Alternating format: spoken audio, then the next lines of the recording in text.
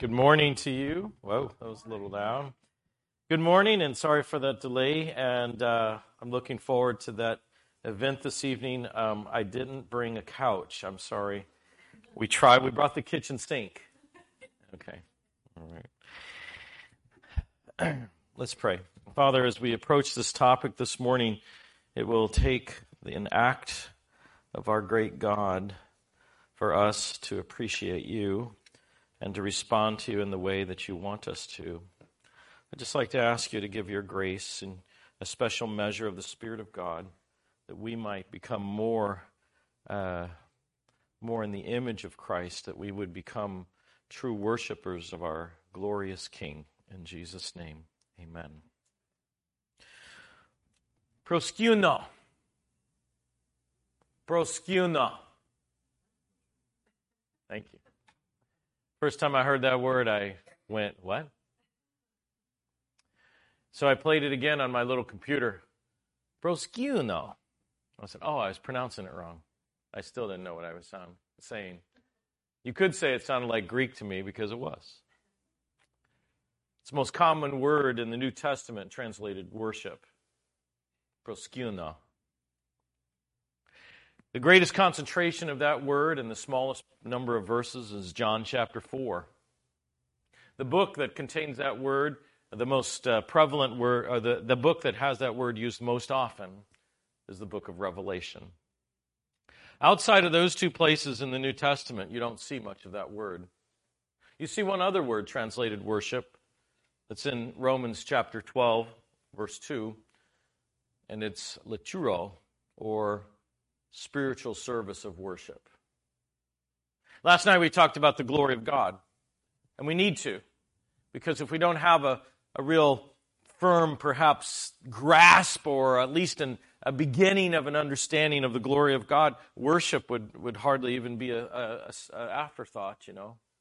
But if we can see God, and if we can understand Him and His glory and what it means and all the workings of His proper place and of course the protest against His glory and how He proved that He was really the one should be in that position, although He certainly didn't have to prove that, and how it's such a personal matter to Him and to you. Now worship becomes sort of an appropriate expression, an appropriate response.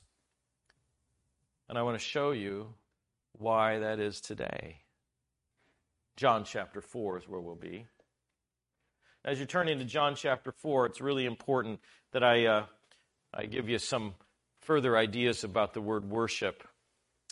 The word worship is thought to have several different images to it, but one of the more graphic ones comes out of a lexicon, Greek dictionary, that basically says it was the custom that in ancient times when you would approach someone of greater authority and power, that you would actually bow yourself to the ground, and in some cultures you would blow kisses to the one who is superior.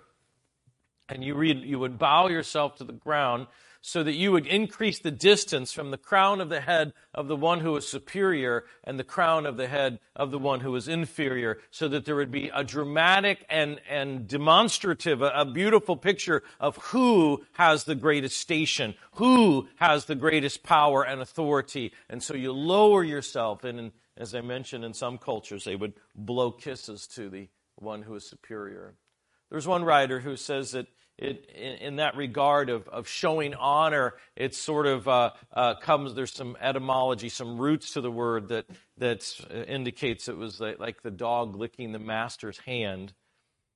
You know, we have two dogs, and one we call Lily the Licker because she can't stop.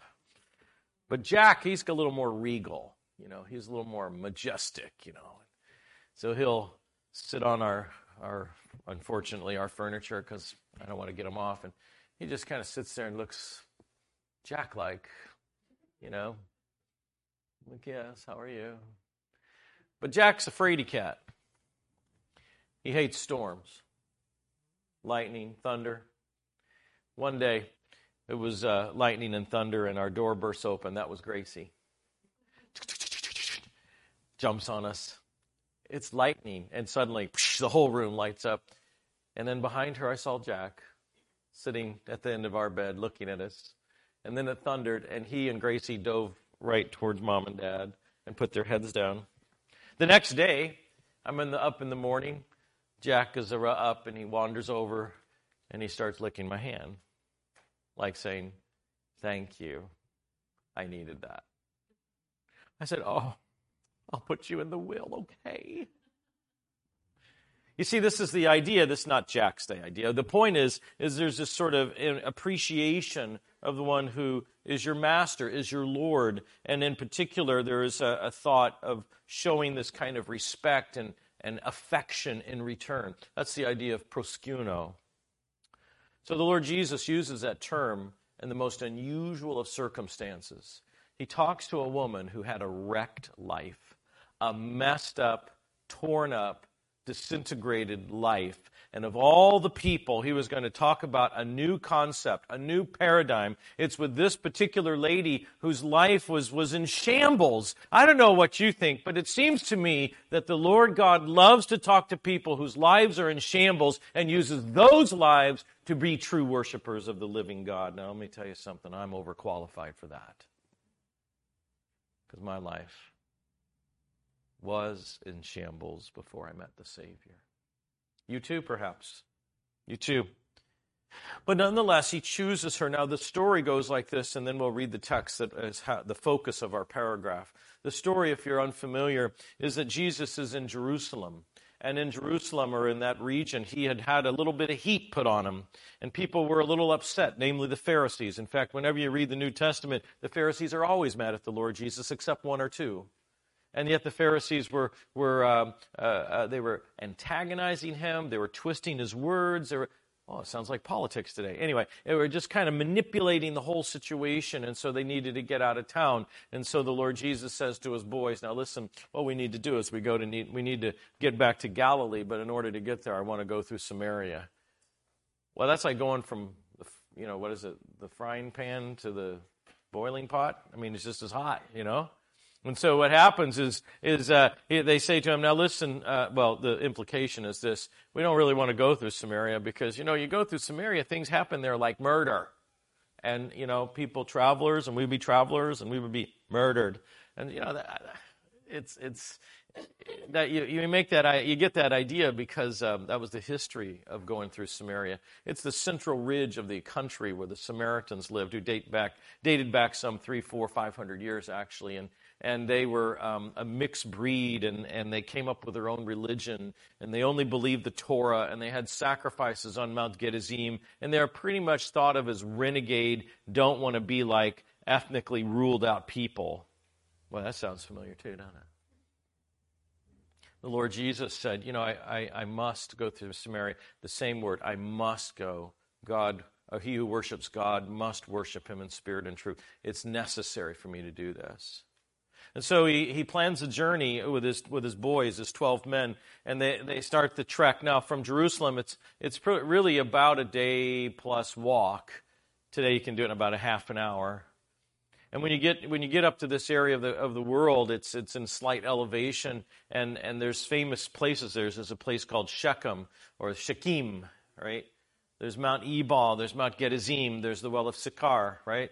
There's all these places there, and biblically they just kind of light up on your page. And the Lord Jesus, he plans to be there. And it says it was a certain hour of the day. If it was the Jewish calendar or the Jewish time clock, it would have been noon. If it was the Roman, it would have been 6 p.m. But the point was that he planned to be at a certain place at a certain time with certain physical exhaustion and thirst. So when he asked for a drink, it wasn't a lie. It was really true. The man was thirsty. Wow, that tells you a lot about the sovereignty of God, doesn't it? I know I need to be there at this certain time, so I'm going to plan my life while I'm living in this human body to be at a certain place at a certain time so that my physical needs will be realistic, and when I ask for a drink, I really will need a drink. Not only that, to plan it so that he would be there when this lady goes to get water. And not only that, to plan it so that it's this particular lady that will be there.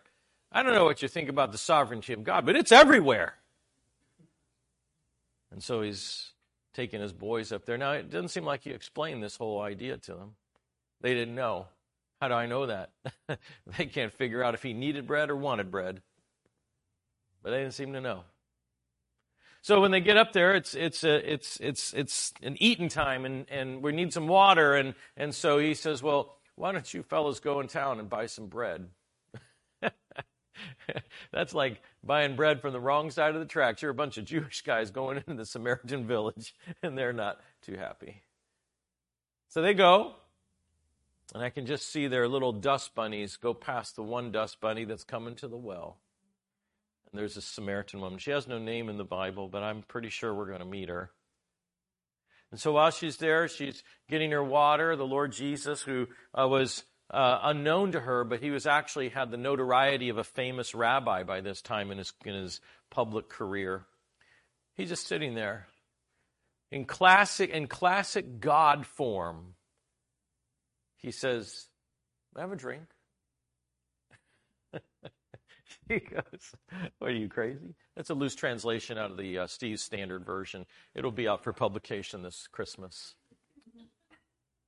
And she goes, he goes, "Would you have a drink?" And she goes, well, listen, I'm not trying to be rude or anything, but you see here, you're a Jew and I'm not, and I'm a woman and you're not, and I'm a Samaritan and you're not, and so what are you thinking? So the Lord Jesus, he dodges it. He doesn't engage on that. He doesn't engage in the ethnicity or the social issues. You know what he does? He goes, actually, it's funny you should say that. If you knew who it was who was asking you for a drink, you would actually ask me. I would give you living water. Now, she didn't hear the living part. She heard the water part. But she goes, really? As I stand right here and I'm looking at you, you don't have anything to draw from the well. I mean, you don't have a stick, a rope, a bucket. You got nothing. And I think this part was cynical. Are you greater than our father Jacob, who built this well? Huh? The Lord Jesus, he says, well, you drink this water, you'll thirst again. But you drink the water that I give you, you will never thirst. But the water that I give shall become in you a fountain. That's like a spring of water into everlasting life. Now, clearly the Lord Jesus is speaking spiritual, right? A spring of water, a never-ending fountain that gives you constant nourishment and satisfaction. She hears nourishment, satisfaction, never come back to this well again. And she goes, I'm in. Can I put in some money for the stock on this new venture? Because this is, I would love, you have no idea, I would love not to come out to this well every day, this time of day. Now again, it's in Steve's Standard Version. You have to read it closely. The woman said, Sir, this is in verse 15, give me this water that I may not thirst, nor come here to draw. Jesus said, well, I want you to go call your husband. Now it's in the singular. Go call your husband. She's clever. Oh, I don't have a husband. No. Jesus, did you just notice how he doesn't take these rabbit trails? He doesn't, when she asked, said that, when she talked about who you are, he didn't go down that social thing. When he responded about living water and she said, I'd like to have that so I don't have to come back. He didn't take that rabbit trail about, I'm not talking about, physical water. He just took it as it went and redirected her gently back to the real point. And so here he takes what seems to me an obtuse question. We weren't even talking about her family, and now he brings up her family, but it's for a purpose. And he says, why don't you go call your husband? We'll talk about it. We'll talk about this business venture with your husband. She goes, I don't have one. And Jesus, and he says, you're right. You don't have one. You've had 5. And in fact, the man you're living with right now is not your husband. He would be what we call your boyfriend. Wow. That's a messed up life, isn't it? 5 different men, 5 different sets of children, 5 different blended families. And then I can't seem to find a man that works for me. We're just going to kind of call it quits on that legal stuff, and we're just going to live together just in case it doesn't work out. Does that sound familiar to you? Doesn't that sound like in the last 2,000 years nothing's really changed? Because that's exactly the legacy not only of the world, but some of our own lives, right? And this is the person that seems to be searching for something in which Jesus Christ, the Son of God, chooses to teach a paradigm that is heretofore yet to be taught. That speaks, doesn't it? Because here we are, our lives, we come to this, to the world of Christianity, we come to this conference, and you know, our lives have a history of being messed up. Our lives have a history of being in shambles. Our lives have a tone of being torn apart, maybe by you, maybe by someone else. Maybe you've been ravaged in some awful way. Maybe you've just had a history of a broken home and you were the child in it and your heart is torn asunder. Maybe your life has been ravaged by some sort of drug or alcohol or some sort of habit, and yet it is God, the God of the universe, who wants to have a personal conversation with you about something that will change everything. It's called wisdom. That's how God does stuff. But I'd never do it like that. You know, when I used to be on the playground baseball team, we try to pick the best athletes first. We wouldn't go to the worst ones. Hey, you who can't play and can't throw, why don't you come over here? You ever do that? No. I was the guy that couldn't play or throw. I got last. That's how I know that. No, the Lord God, when He wants to put together a program, He picks the weak and the base and the things that are not to confound the things that are. I tell you that, I call that brilliance. Because the only way those things that are weak and base and are not, that's out of 1 Corinthians chapter 1, could actually do anything is because it has to be. There is no other way that it can be except by the power of the living God. And no one would be able to mistake it. So let no one glory in the flesh. Therefore, let him who glories, glory in the Lord, as what Paul said, who was quoting Jeremiah chapter 31. So this is no mistake. This is not, I just made a wrong turn at the last exit. This was strategically planned and had great forethought by the living God. Well, let's get on to the conversation.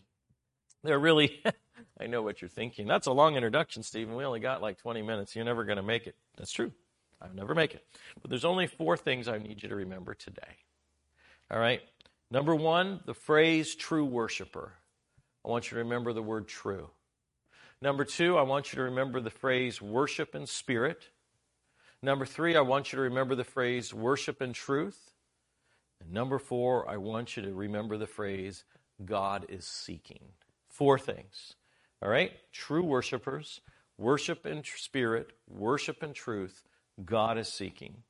And by the grace of the Lord, we'll get through this. So, he goes to this wrecked life, and she says, I don't have a husband. He says, go call, he begins to unravel her life. She plays the religious card, and now you can read the text, verse 19.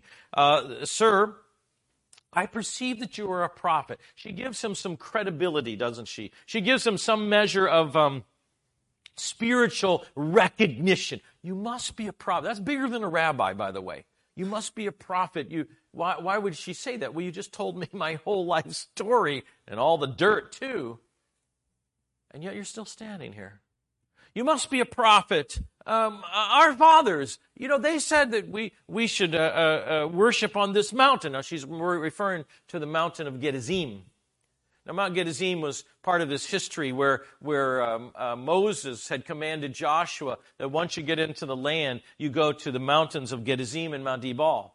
And when you're there, you have the half of the tribes stand on Mount Ebal and half of the tribes stand on Gerizim, and I can see it because we were there, and you could see this beautiful valley. It's like a amphitheater or an arena, a stadium, and you got half over here and half over there. And you on the Ebal you announce the curses, and on Gerizim you announce the blessings. And then at the very end of that whole national ceremony, which would have been a really big football stadium, you actually then take you build an altar over on Mount Ebal side where the curses are, and you make a sacrifice there. It's very picturesque because on the side that you would think of the blessings, you should have a sacrifice of honor and homage. You actually have on the curses a sacrifice of substitution. And boy, that's like Jesus Christ, who said, and it said this, and he became a curse for us. So it's appropriate that he would be on the side of the curses because that's where we are. And that's all in the backdrop of this setting with this woman with a messed up, wrecked life, a cursed life. And the Son of God, who's known as the Lamb of God, shows up on her turf, huh? I'm glad he showed up on my turf. So, she says, you know, we thought we should be worshiping here. And they only believed the Torah, and they actually changed some of the Torah. They actually said that it was in the book of Joshua. It said the altar was on Ebal's side. They said the altar was on Gerizim's side. Now, when we go to Israel, we go up to the top of Mount Gerizim, and at the top of Mount Gerizim, there is this little village there called Nablus. I remember when I was there the first time we did this, I said to my guide, I said, hey, listen, isn't that Mount Gerizim? He goes, yeah. I said, let's go to the top of that. He looks at me like, I've never done that before. So I did the same thing. I haven't either. I said, let's go. And we do. And now every time we go on the tour, we go up to top of Mount Gerizim. And what's interesting is we're the only white people up there. And as we drove this bus in these narrow streets, we all get out, and there's this 13-year-old guy. It's his birthday. He speaks English. And we said, do they still sacrifice up here? He goes, oh, yeah, every Passover. And he walked us in the city square, and we found altar after altar after altar where they sacrifice the animals, and all us Americans are going, can you believe that? It's amazing. Well, this would have been the Lord Jesus. He would have been in a similar situation talking to this lady, and the active ceremony of sacrifices was ongoing that day. And so she says, you know, we worship on this mountain. You Jews say that it's Jerusalem and the place where one ought to worship. She brings up the idea of worship, and the Lord Jesus takes that motif, that thought, and he goes, woman, believe me. You ever say that to your kids? Believe me. What is a kid supposed to remember? Don't mess with dad on this one. Right? That's what we mean. Is that right, Gracie? Yeah. Yeah, Gracie's shaking her head. Absolutely. I've heard this before, Dad. Yeah. That's what we mean. We've said, listen, there's something you don't want to cross. There's something you can mark your words by. There's something you can set your watch by. And that's my words. Woman, believe me, the hour is coming when you will neither on this mountain nor in Jerusalem worship the Father. You know what he's saying there? In the future day, it won't be a false idea that will worship God, nor will it be the current idea that you will use to worship God. Meaning, it won't be your false ideas of this Samaritan cult religion, nor will it be what has been heard in Judaism as the idea of worshiping God. It will be totally different. And I can't imagine this. He's talking to a lady who had a wrecked life. And in society, and her gender was despised. And yet the Lord God is saying, I want to tell you, it's not about what you used to do, and it's not about what you're currently doing. It's about a totally different paradigm. And the paradigm includes the key phrase, true worshiper. Look at what it says. For you worship what you do not know. We worship what we do know. For salvation is of the Jews. That's, again, a corrective statement. But the hour is coming. Verse 23. And now is. See, he added that. Now is an additive. And he says this. Not only is what I'm telling you about to happen, it's happening right now. Right now. I'm bringing it into play this moment. Don't you love when the kids, and you're given family instruction. We were over at the Cliffords today. They have a few children. And it reminded Janet and I of the day when we had all the children, and just the talking and the it's just like a, and then I miss that, And one of the things that you say to the kids is, okay, so what we're going to do is we're going to all go ahead and get in the car. And they all still stand there. Now, I remember, I don't know if you ever had to do this, John. I remember I was saying, okay, it's time to go. Nobody moves. I go, okay, let me say it this way. If I say it's time to get in the car and I'm still standing here, you shouldn't be. You need to be waiting on me, not me waiting on you. Let's go, people, move it. John didn't do any of that, but that's what I did. The hour is coming, and now it's his moment. Take it in. And he says this, and that when the true worshipers, now what does it mean to be a true worshiper? The word true there, and it really has the idea of real. A real worshiper. That idea there has a connotation, and the connotation is that you are authentic.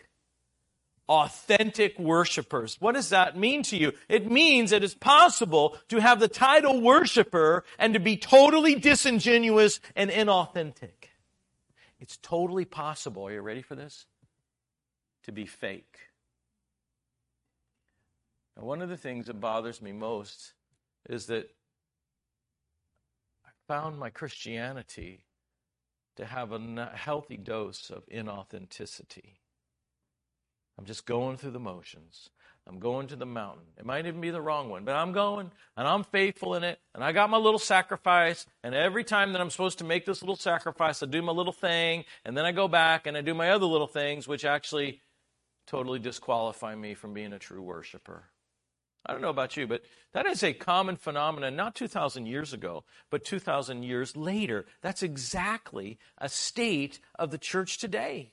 And we're going through motions, and we're going through activities, and we're going through places, and some of it's right, and some of it's wrong. And yet what God does is he visits the planet, and he says, I want one thing. The only thing I'm really after here is I want true worshipers. I want authentic worshipers. I want worshipers who give me their heart and soul. I want worshipers who are transparent in their approach. I want worshipers who will not play this game, this awful game of saying one thing, but your heart is far from me. The Lord Jesus even quoted that. They worship me with their lips, but their heart is far from me. There was this portion in Isaiah. Why don't we turn there? That really exposes this. Now, I can see that I'm going to have to continue this message in the next hour, so don't worry. We'll have a short commercial break, and we'll come back live. But I want you to see Isaiah chapter, did I say 14? I meant chapter 1. Chapter 1. In Isaiah chapter 1, you have an indictment leveled against the people of Israel, specifically of Judah and Jerusalem. And in this opening statement, the indictment begins. And the indictment means that he's bringing charges up against the people of what's wrong, why there is even a need to call them out. And I want you to notice some of the frustration God has with a lack of true worshiper, an inauthentic worshiper. Notice this. We'll begin reading in verse 10. Hear the word of the Lord, you rulers of Sodom, and give ear to the law of our God, you people of Gomorrah. Now, before I go on, the Lord Jesus, or the prophet, just said that you people act like Sodom and Gomorrah, right? And so now he's going to use that sort of statement and call them basically residents of Sodom and Gomorrah, but they're really people of Jerusalem and Judah. So that's why he says, hear the word, you rulers of Sodom. Notice he's talking about the leadership. Give ear to the law of our God, you people of Gomorrah. So he's addressing all stratas of society. And he says, to what purpose is the multitude of your sacrifices to me? That would be acts of worship, says the Lord. I have had enough of burnt offerings. Did you ever read Leviticus and Numbers and Deuteronomy and looked at the number of sacrifices they had, and the different things you're supposed to do on different days, and the types of animals you were to bring, and we did, a quarter of an ephah or a half, and you had to have a PhD to know all that stuff. In fact, there's this wonderful little chart in the Bible Knowledge Commentary that lists it all for you. It's 4 pages long. They had to know it perfectly. No, you can't. You need more of that grain this time. Not that. No, that's the wrong animal. You got to bring a different animal. Can you imagine that? I mean, there is volumes of information, if you will, about sacrifices. And for him to say, I don't want it anymore, is an amazing statement. It had nothing to do with what he said about the sacrifices. It had everything to do with the worshiper. And he says, I don't want this anymore. I have had enough of burnt offerings of rams and the fat of fed cattle, meaning the best part of the beef. I don't delight in the blood of bulls, the most expensive one you can bring, or of lambs or of goats. When you come to appear before me, who has required this from your hand? It's like the people say, well, you did. But the Lord says, no, you're not doing it the way I wanted. Bring no more futile sacrifices. Incense, that's the big one we talked about last night, is an abomination to me. An abomination.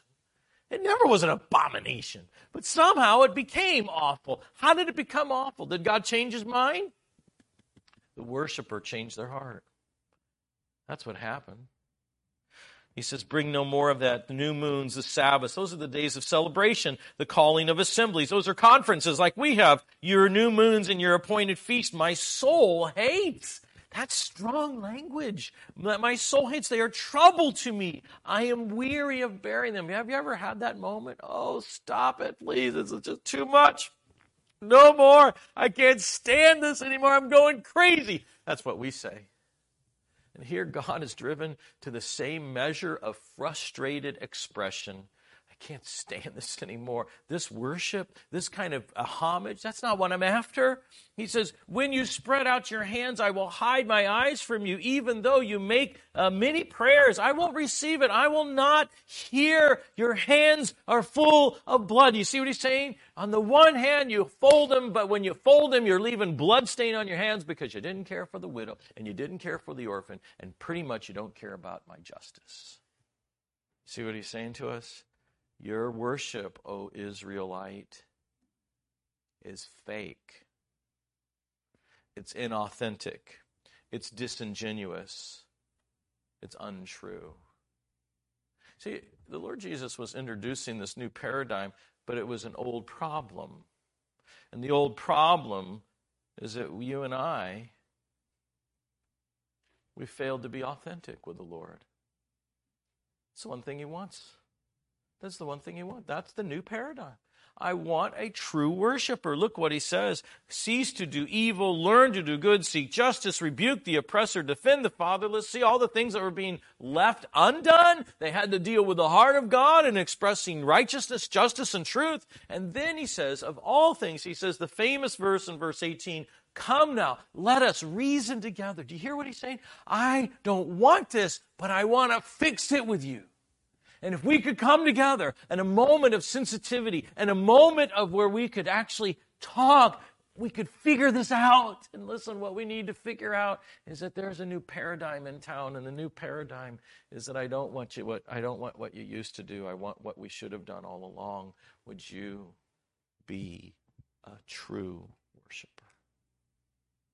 But I think there's a message in that for us today. And that message is very simple. That God has stated the hour is coming and now is when he who worships God, that God would seek a true worshiper. So that's the first phrase of our 4 this morning, isn't it? And the question is begged to be asked, am I that true worshiper? I asked myself that question. You know, when you ask yourself that kind of question, I'm actually kind of afraid of the answer. I'm afraid what's going to be said by the Lord, what's going to be exposed. What I found out was if I were to actually take that hour of breaking of bread, whatever it is, ours is an hour, when we are to worship the Lord as a collective body. Shouldn't be the only time. I found that out of 60 minutes, 30 of them was spent in daydreaming. That's pathetic. That is absolutely pathetic. When I tried to measure how many hours of the day that I worshiped God outside of the breaking of bread, the answer was a big fat 0. That's atrocious. I'm not a true worshiper. But yet I would call myself a worshiper of God. I'd call myself someone who understood the value of the King. No. I was lying to myself. And maybe we've been doing that too. Maybe that's what we have slowly slipped into. Well, I would say that in our wrecked up state, mess state, our wrecked lives, the Lord Jesus would come afresh to us and meet us by this well and say to us, let me ask you something. Are you my true worshiper that I'm seeking? Or shall we come together and reason about this, and we can come to a better and different conclusion? Maybe that's the answer. Father, we thank you for this little segment. We pray that you would bless our time as we continue all of the discussions of the day. May the Spirit of God have his way with our souls. In Jesus' name, amen.